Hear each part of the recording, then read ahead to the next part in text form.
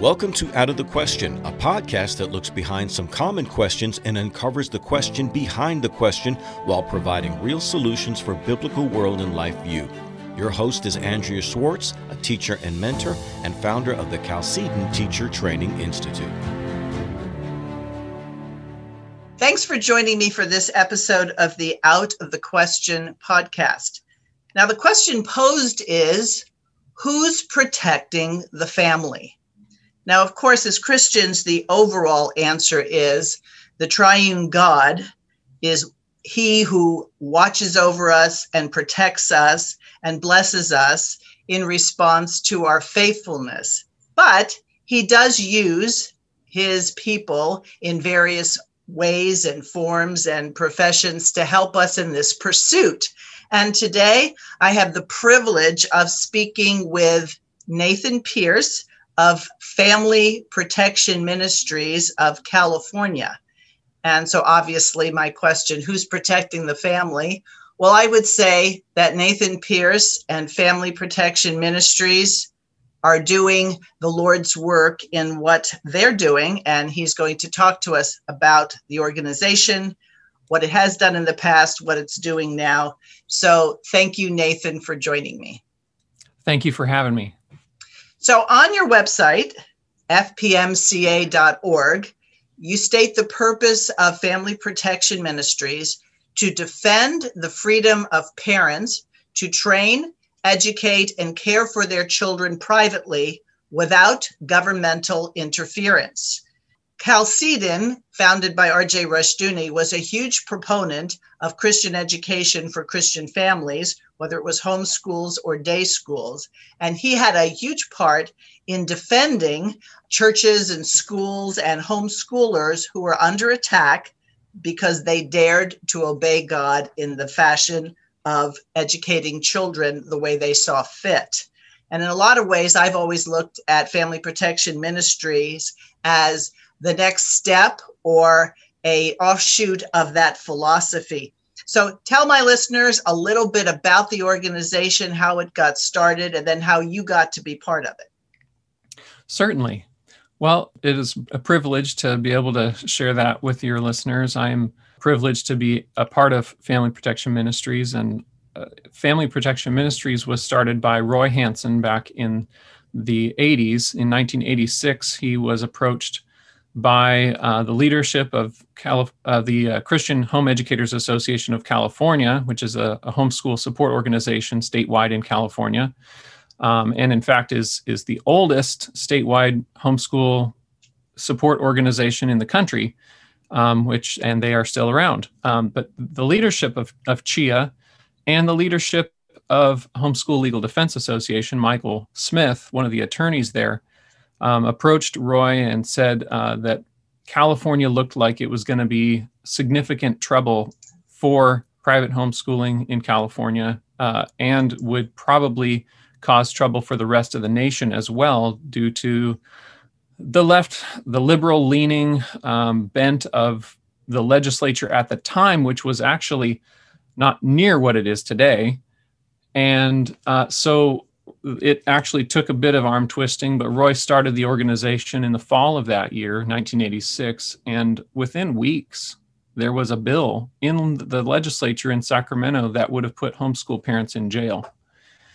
And so right away, it was evident that God was in this and that God brought this organization into being for just the right time. And we haven't seen a bill exactly like that one since then, but we have seen a number of other pieces of legislation throughout the years that have sought to put the government in between parents and their children, even in the home and in the area that we work, which is specifically private homeschooling, as well as some other parental rights. But throughout the years, we've dealt with things like making parents have to be fingerprinted before they're allowed to homeschool, or have home inspections a number of times has been proposed for homeschoolers. So these things are regular friends to us here at Family Protection Ministries because they're things that keep coming back. and the Okay. legislature has continued to keep us busy. So a lot of people will say, well, yeah, wow, California is always the weird state. But am I right in saying what happens in California is a good picture of what's coming down the pike for other states in the nation? Yes, I would definitely say that. I've seen a number of things happen in other states that happened here first, and I know that's easy to look at when, especially with some of the eastern states. But we have actually been contacted by state organizations trying to protect the family and to protect homeschooling specifically because they know we've dealt with certain issues before they have, like broadening the required school age. In California, our school age requirements are 6 to 18, and that's the more mandatory age requirement. In other states, they have different requirements, different ages, some a broader range than that, some a smaller range than that. But we have fought in California many times legislation to broaden that range, to lower the education required age down lower to 5 or 3. And so that's something that has definitely been an idea that's proposed here. And even if things don't get passed in California, things that get proposed and debated in California, even if it doesn't pass, it gets brought up, and the same wording, they'll use the same draft that they used in California to propose it in other states. The Bible talks about the importance of the watchman on the wall. And I had always looked at you and Roy as watchmen on the wall, because you're not there slaying the dragons. You're just letting everybody know that the dragons are approaching. So let's just talk about you personally. I know you're a husband and a father. How did you get equipped for this kind of work? That's a great question. And it's continually amazing me how God prepared me in different ways that I never expected. But that's the way of the Lord, isn't it? Yes. So I was raised in a Christian home. I was homeschooled from my earliest education. From birth, I was homeschooled. And then after I graduated high school, which was definitely a Christian based education, a biblical worldview throughout all subject areas, which I'm very grateful for.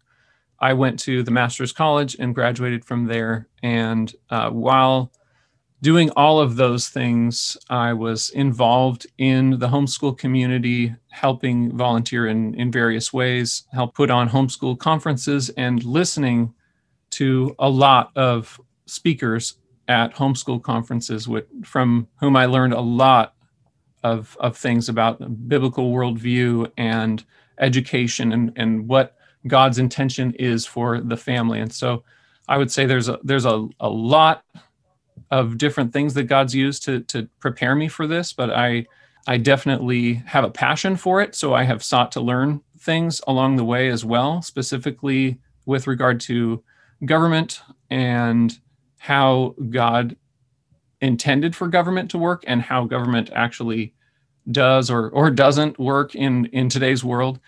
But I have a lot that I owe to folks that have gone before me, that have been leading the way in Christian thinking in terms of education. So there's something that you said that I hope encourages parents. You know, as homeschoolers, which I was for almost 30 years, when we want to go to a conference, we often drag our children. And you're like a living witness to the fact that you were listening. You were listening when your parents went to these various conventions. And by hearing a multitude of people share the same perspective, but from different manifestations, no doubt you began to feel or sense things that you would be particularly good at, or you had an interest in pursuing. Yes. Things I still remember hearing talks from many years ago at conferences all over the state. My parents were involved with the state organization, CHIA, as I was growing up. So we went to local events, but we also went to the state events, larger events. And I am very grateful for being exposed to some really good presentations and even get to know some of the people, people that God had used back then to help my parents learn about teaching from a Christian worldview. Now we're going to get into the specifics of the work you do and how you do it, but I just want to say the thing that most encourages me in dealing with men like you, Nathan, is that you are invested and you demonstrate a hope for the future. And people might ask, what are you talking about? Well, Nathan is the father of 8, and the 8th is due to arrive later this year.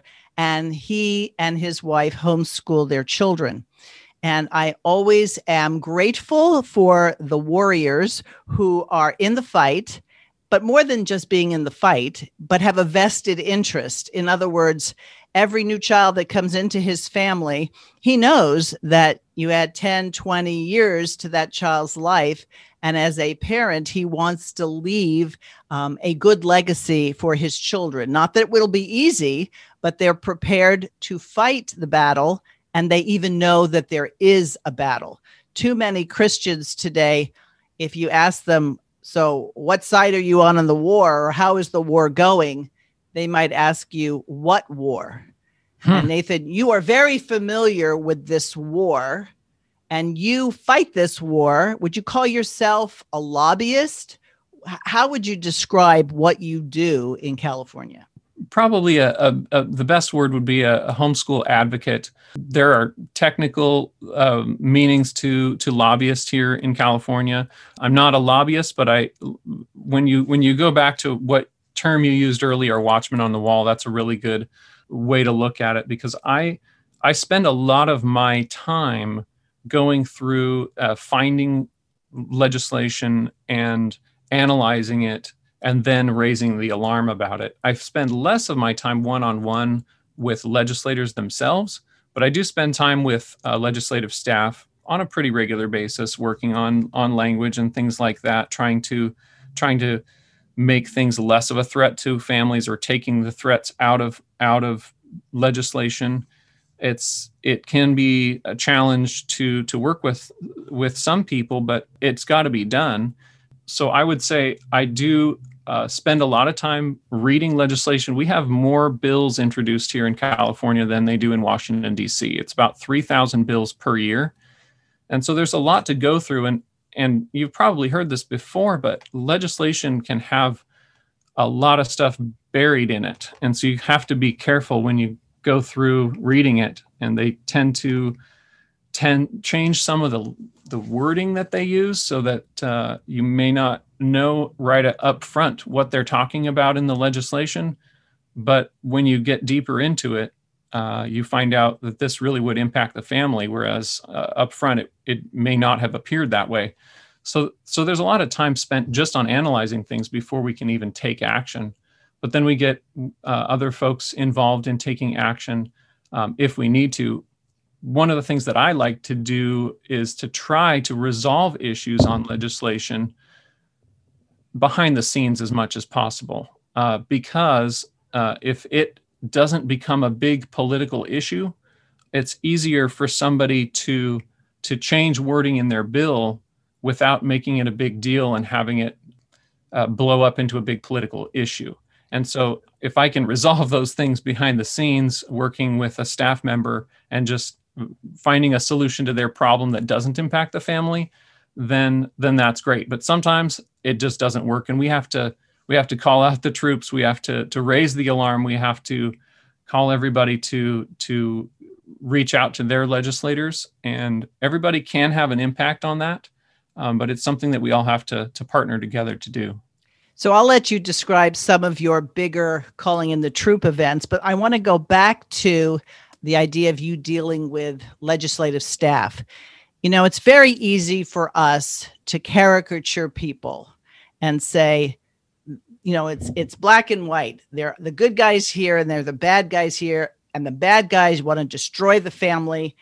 Do most legislative staff have this venomous nature to them? Or are they unaware that some of what they propose in solutions to problems that they may or may not have assessed correctly will impact people? And do you find that the lines are very clearly drawn, or in a lot of cases, they're clueless as to the implications of their ideas? Yeah, that's a great question. Most staff members in the legislature are decent people. They're people you can carry on a reasonable, rational conversation with. They will generally listen to reason, and they're not just out to get everybody.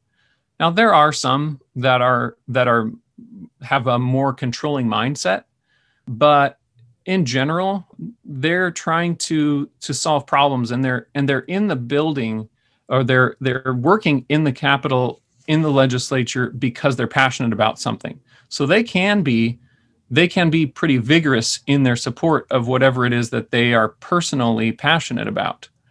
But at the same time, if they can slow down enough sometimes to listen to what there might be some side effects to their legislation, then they're generally going to be pretty reasonable about that and have a conversation and be open to some suggestions.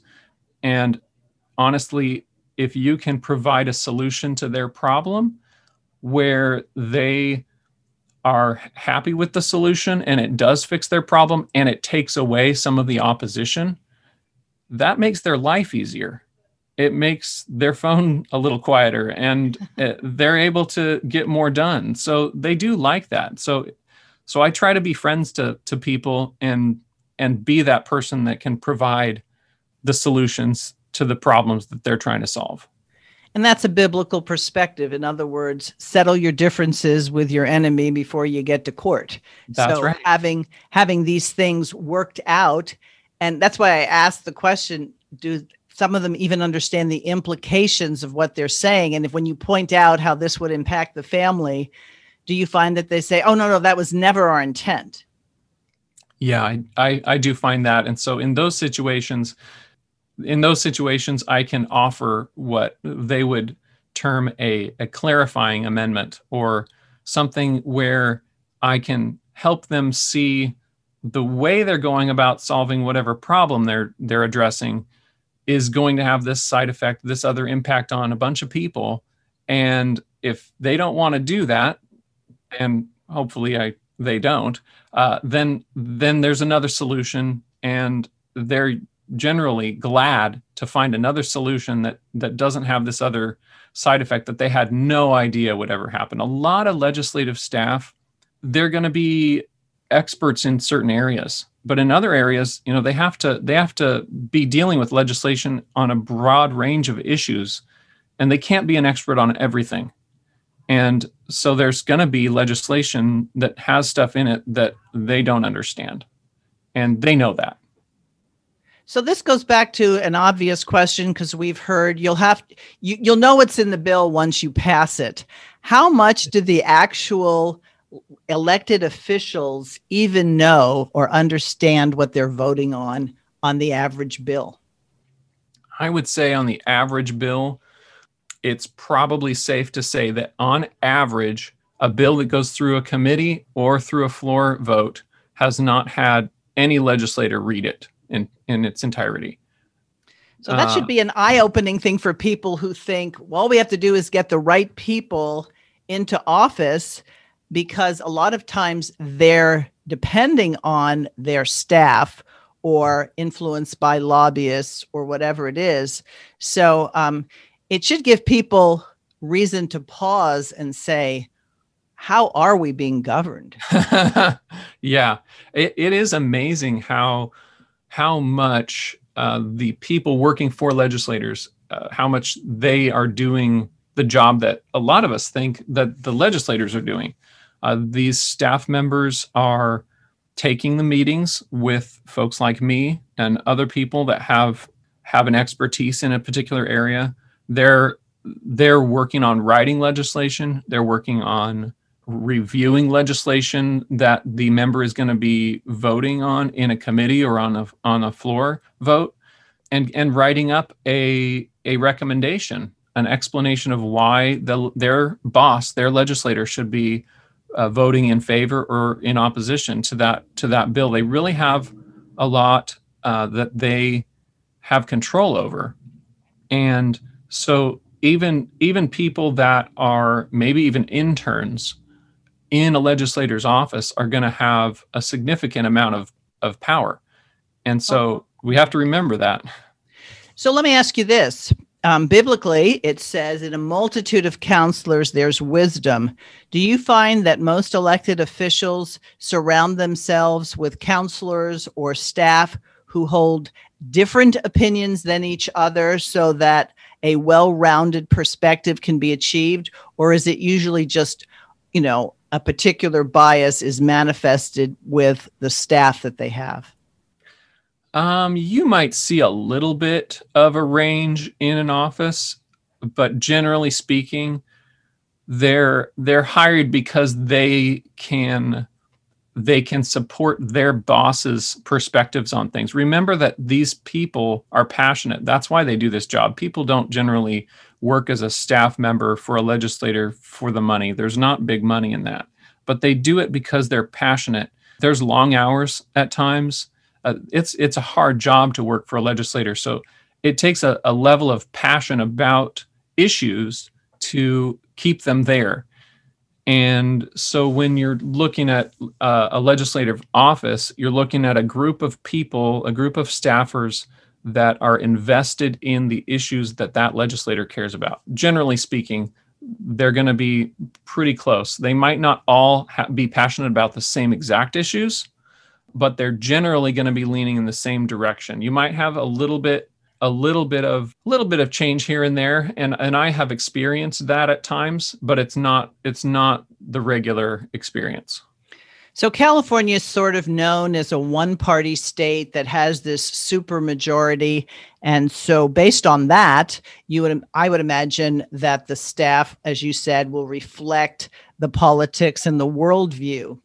When you show up, do they look at you as the enemy? Do they look at you as the 180 opposite of themselves? How are you normally received? That's a great question. I would say taking a step back and looking at how anybody is received at the Capitol, it might help too, because when people show up at the Capitol, they're usually there because of something they don't like that is happening. So the average receptionist at the front desk in these legislators' offices is prepped for that, is prepped for somebody coming in that's upset about something.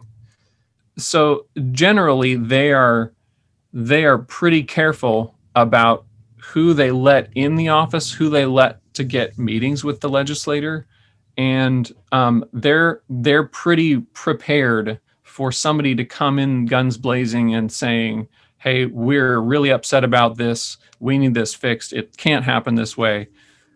So that's what their normal day to day is people coming through their door upset. And so when I go in, I try to have the opposite attitude. I try to be kind. I try to be friends. I try to build relationships with people in the building based on anything that I can.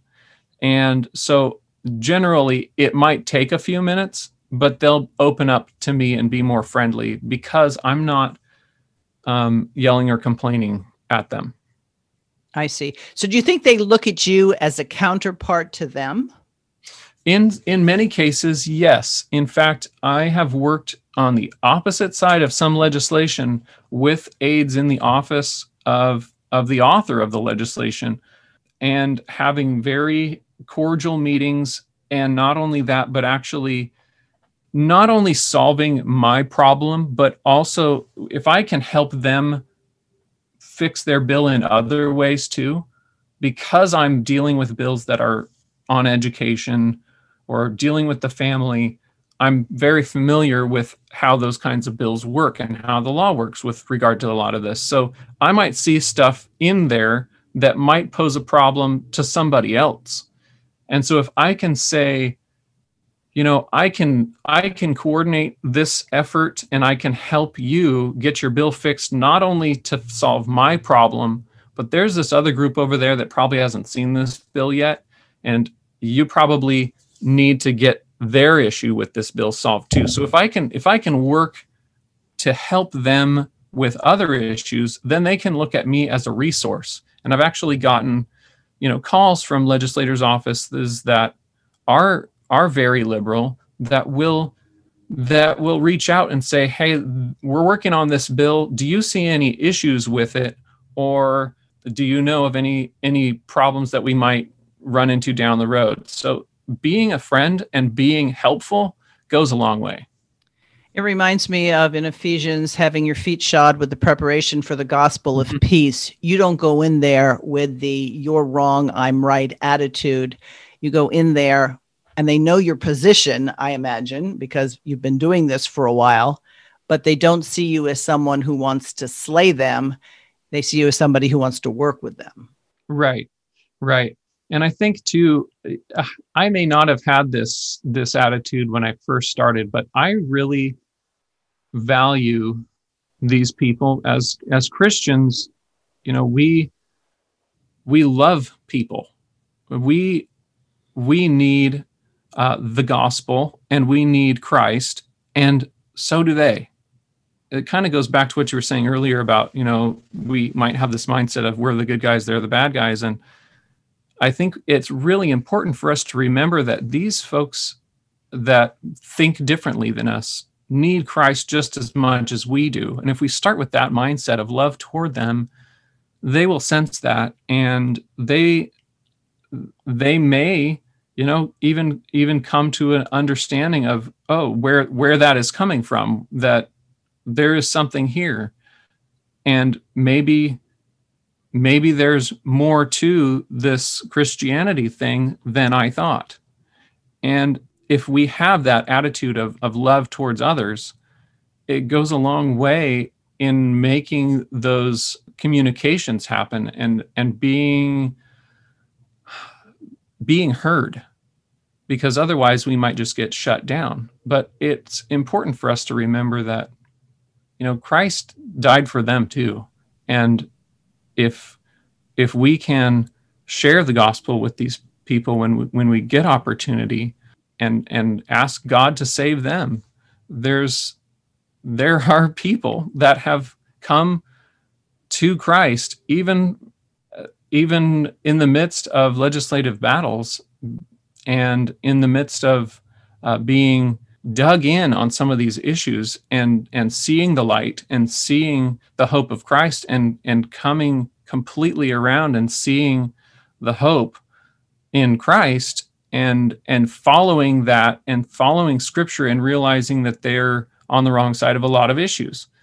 And so I think there's a lot more to communication with legislators and staff than just vote no on something. There's if we're open to loving them, there's more to be gained here than just a vote. Right. Now, you said something which I'd like you to expand upon. You said, I'm not sure I always had this mindset.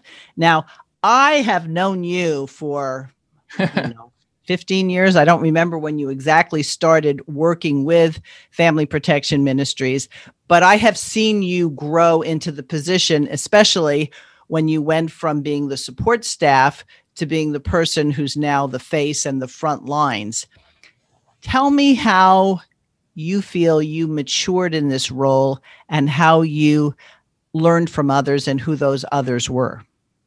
Yeah. So I was aware of political issues as I was growing up. My parents, I mentioned, were involved even in Family Protection Ministries. My mom was an editor for the newsletter that we put out, even when I was in elementary school. And but as a high school student, I was very passionate about political issues, but needed to grow in my love for other people. And so I very much did think of the world of politics as us against them. And as I grew older and learned more about the spiritual battle that we're in, and realized, it's not just us against them. There is a battle here, but it's bigger than that. And these people are ultimately people that could be saved. They could end up on our side, on the side of Christ, ultimately. And I think one of the people that was instrumental in helping me to have more compassion on people that think very differently from me was a gentleman that actually runs a Bible study inside the Capitol building. And this saying that he has always stuck with me. He said, God is not a Republican. He's not a Democrat. He's not even an American. And that saying, it just stuck with me as I realized, God is he's in the midst of this battle with us, and we know that God wins, but God's not all about just being a Republican. God is good, and God is love, and God is a lot of other things, and has a lot of instruction for us in things of politics and government and raising families and all of these other things. But God loves people, and we need to love people too. He's commanded us to love our neighbor, and that's something that I have definitely grown in over the years. I've been working for Family Protection Ministries for about 20 years now. There's definitely been a big change, as you mentioned, in the way I think about some of these things, but also in my reliance on God and his grace and his wisdom. Well, I think we can all look back and see the maturation process, and I don't think anything does it quite the same way that parenting does. And so you can have your ideas, and sure, you're right.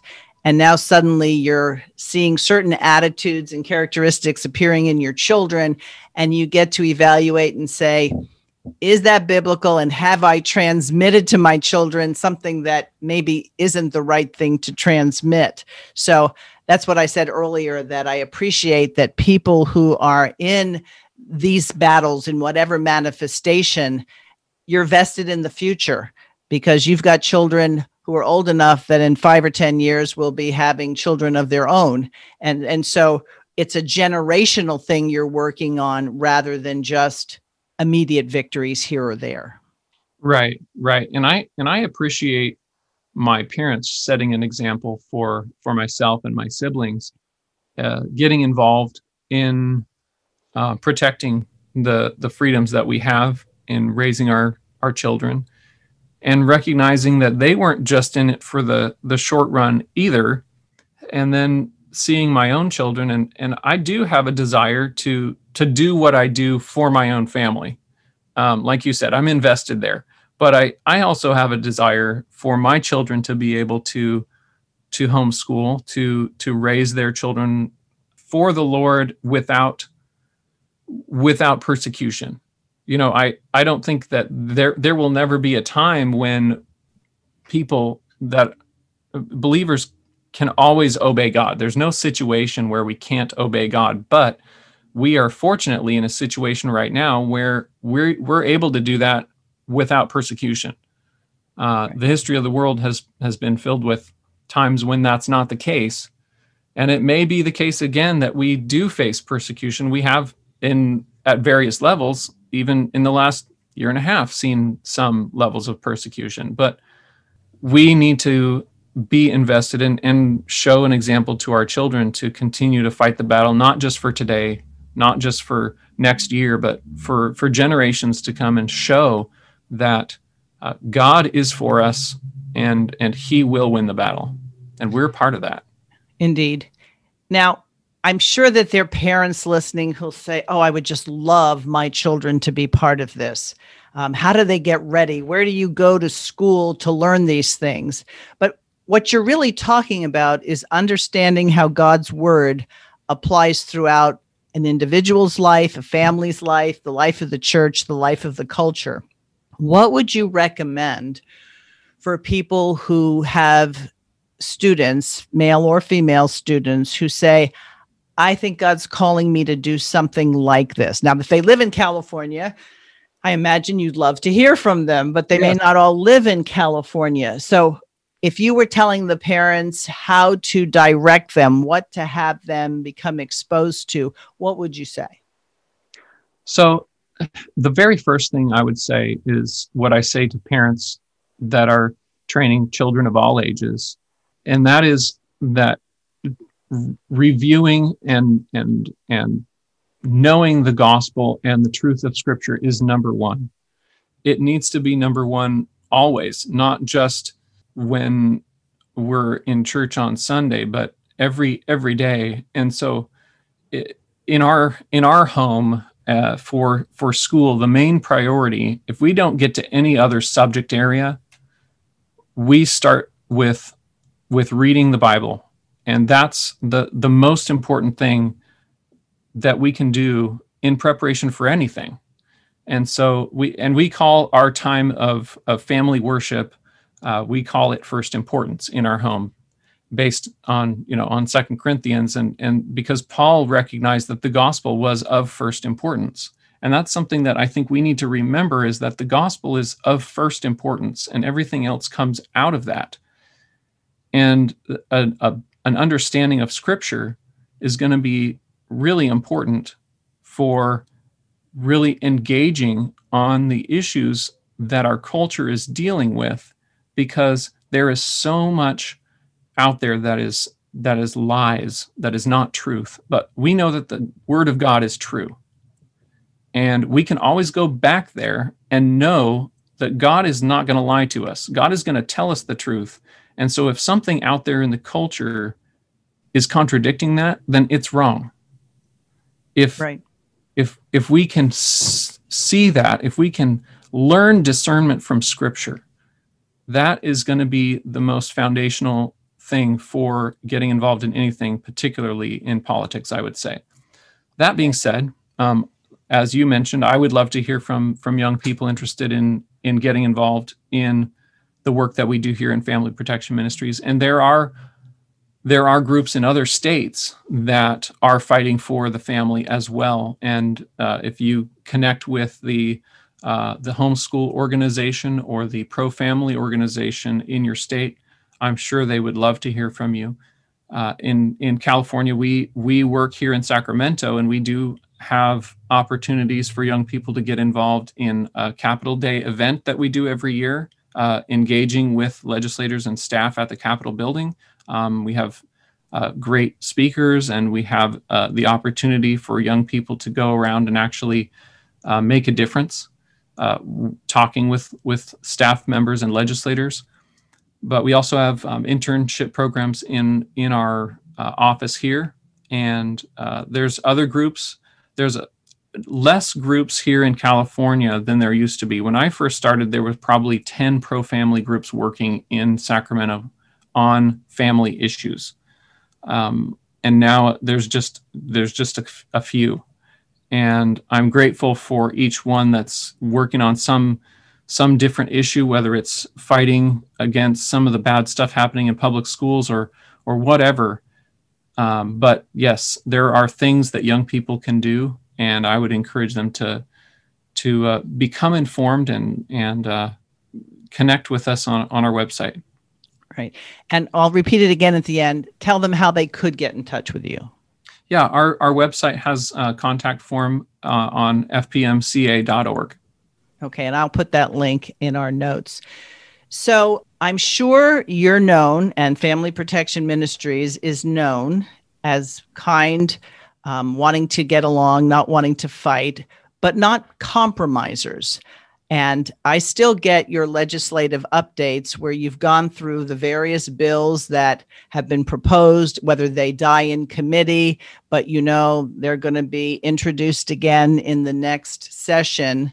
So having the ability to read well and understand inferences and implications is important for the work you do, because you have to know when it's time to bring out the troops. And there have been a number of highlights in the past, 25, 30 years where homeschooling families in California decided that they were going to answer the call and show up. Would you mind sharing some of those instances and the effects it had on the legislature? Certainly. I can give you two examples specifically from 2018 when we had two different bills introduced that year that would have impacted homeschoolers. One bill, the first one, they wanted to create a commission to put together a new homeschool law in California.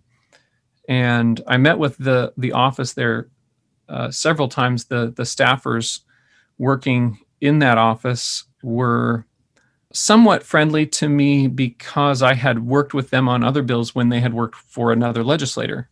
There's a lot of moving around in the offices there, but I had been talking with them, trying to, encourage them to back off and try to really understand what their motivation was, but realizing that they wanted to have a lot more strict control over private homeschooling in California. They wanted to have mandatory testing and health and safety laws for homes where they were going to homeschool, and curriculum standards, and mandate that all the parents get teacher certifications if they wanted to homeschool. So it was very restrictive. And so finally, we realized that there wasn't any solution behind the scenes working with them. They were going to go the direction they wanted to go. So we sent out action alerts by email. And I would encourage you to get our emails so that you know when something like this is happening. But we sent out emails and asked people to call that author's office and just tell them, please do not move forward with this bill. And the phone calls sort of increased. Sometimes there'll be a bunch of phone calls that go in on 1 or 2 days, and then they sort of fade away. But in this particular case, phone calls just kept increasing and increasing. There were lots of people that cared about this issue. And this legislator's office asked me to come in and meet with them again. And they asked me to ask people to stop calling them because they couldn't get anything done. Their phone lines were tied up and they were basically unable to do anything. And I told them, well, we can't back off because these people are expressing their opinion about a bill they're concerned about. And they're not going to stop calling unless the bill stops. And they tried to tell me that the bill wasn't really going to do what people were thinking it was going to do. But after me asking them a number of questions, we realized that, yeah, it does exactly what people think it's going to do. So I told them no, and I left. And then a few days later, they pulled their bill. They shut it down and they didn't move it forward after that. So that just goes to show how much of an impact those phone calls can have. And I've had a situation like that more than once. It's really amazing how much of an impact those phone calls can have. In fact, I have heard in committee legislators talking to each other about, have you been getting all these phone calls from people about this bill? Yeah, I've been getting a bunch of them.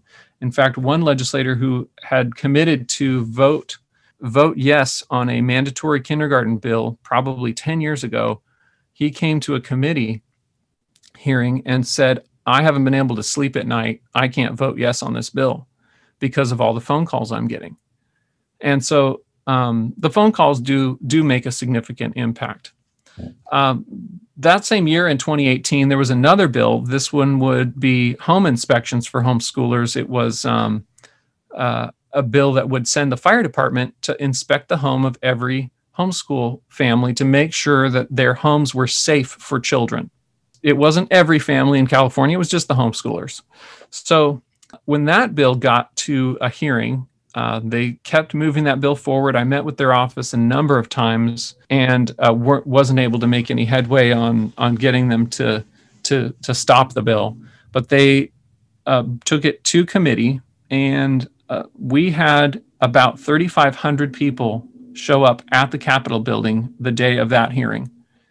And it took about 4 hours for the testimony from all those people. They were lined up through the Capitol building, winding up and down staircases on multiple floors in overflow rooms. There were homeschool families everywhere in the Capitol building. Some kids were doing spelling lessons and doing, as they sat there waiting for their chance to go speak, they were either playing chess or doing homework. All kinds of things were happening during that day as families invested many hours waiting in line. And when that bill actually came up to the time where it was supposed to get voted on, that bill didn't get a motion to even be allowed to be voted on. No person on the committee would even make the motion to allow the bill to be voted on, which was fascinating. I've never seen that before. Right. But it's amazing when people everybody pulls together and has an impact when they can show up or make those phone calls. It's an impressive display of working together for something that people care about. And we have to stand firm on these things. We can't compromise. Because as soon as you give them an inch, it'll be like there's blood in the water and the sharks will be circling, and it's just going to be one thing after another. So we have to stand firm and hold the line. So obviously, and this is going to be no shocker to anybody, the mainstream media didn't cover this, but there were plenty of people who had their video cameras on their phones, and many of the people I know were there testifying. And it wasn't just parents testifying. You might have an 8-year-old who gets up to the microphone and very articulately expresses why this is a dangerous bill. And if I'm not mistaken, at least the reports I heard, they even turned off the air conditioning in the halls in some of those rooms, hoping that people would go home. And I saw people who, they were sweating because it was hot, but nobody left. And I think this made a statement that, when the scripture says that the demons shudder, I imagine there was some demons shuddering that day. Yes, I think so. And after that hearing, it was pretty interesting how some of my meetings for a while after that, and some still today, people remember that. There is turnover in the building and staffers coming and going. So some folks are new and don't remember that day, but the people that do, they're much more ready to invite me to their office and hear what I have to say about things, because they don't want to repeat that. So I'm going to put a challenge out there to people listening. A lot of homeschool families say, okay, after high school, what next? And for good reason, they don't just want to send their child off to college somewhere if there's not a real purpose as to what they want or what the child or student wants to accomplish. Is there any value from your perspective, Nathan, for people who live in different states to consider offering potential candidates to you so they could learn what you do, so that they could then take what you do and duplicate it, replicate it in their own state? Yeah, I think absolutely. It would be valuable to have more people doing this work in other states and around the world. I think that's really important. And I have tried to invest through the years in a lot of young people that are either still in high school or in college, or just out of high school and trying to figure out what to do next, or if they're really passionate about politics or aren't sure exactly where God would have them, but they feel a call to protect freedoms for God's people. And so we do seek to train people here in my office, and that's definitely one of the opportunities that's available here. And I would think that even for people who are not certain this is what I want to do, they have the ability to get the text of these proposed bills, correct?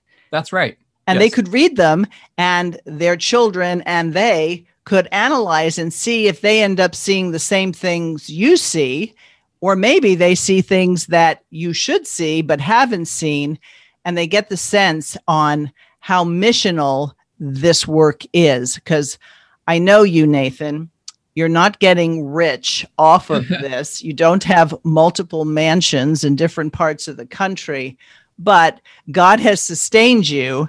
And when we were talking recently, you sort of are amazed that you're still around, that it's working. Yes. Well, yeah. And God has provided over the years. It's been amazing as I've seen, there's a lot of people fleeing California, you might say. And but God has continued to provide for the work that we're doing here in great ways. And it might be different ways in different years, different people led to support our work. And that's really how we exist is people just donating. We're a nonprofit. We don't have a big grant or something like that. We're funded by people that care about homeschool and family freedoms here in California and across the country. And we want to be able to not just protect those freedoms for today in California, but for future generations. And if we can train young people and send them out across the country and around the world, that's what I am loving to be a part of. Right. And what that does is it actually has implications beyond homeschooling. I can imagine somebody saying, well, I'm retired. I don't have children anymore. Or our children are in a good Christian school and we're happy with it. That doesn't mean that you don't have a responsibility in this area. Anybody who was upset or frustrated about what 2020 looked like and all the new things that are being introduced into state school curriculum, more and more people are leaving that system and are homeschooling because it's a feasible solution that you can start right away. So don't think that the enemies of God aren't going to start noticing more and more people doing it, which will make family protection ministries all the more vital, because families need to be educated in how not to take the handout that the local school might try to give them to woo them back, and understand the implications of these things. So if you want a different future for America, then you need to invest in the watchman on the wall, who then will train his replacement or colleagues so that we're in a position to really storm the gates of hell, which is what we're supposed to do. That's right. That's right. All right, let's wrap this up, Nathan.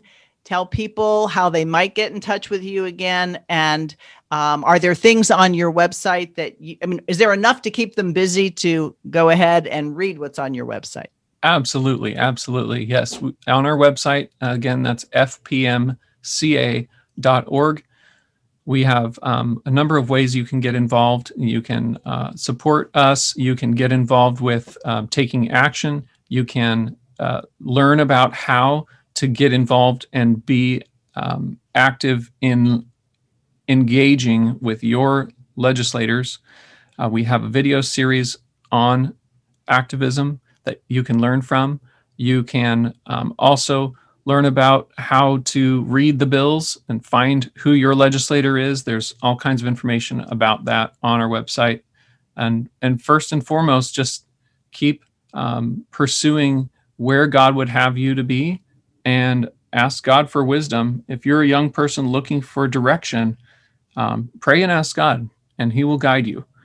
And if this is something that God puts on your heart, definitely contact us through the contact page on our website, and we'd love to hear from you. Very good. Thank you, Nathan. And listeners, if you would like to comment on this particular podcast, if you have suggestions for future podcasts, you can always reach us at outofthequestionpodcast@gmail.com. Thanks for listening to Out of the Question. For more information on this and other topics, please visit chalcedon.edu.